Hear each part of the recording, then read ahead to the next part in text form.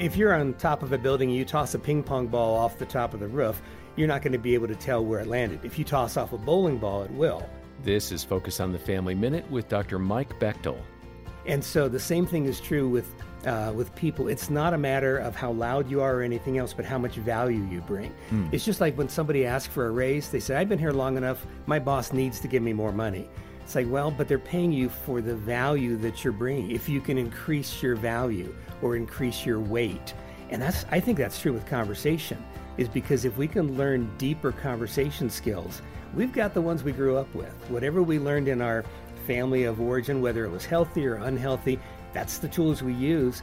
We go to school and learn how to do everything else. We take courses, but nobody really teaches us how do you communicate better. Hear more from Mike at FamilyMinute.org.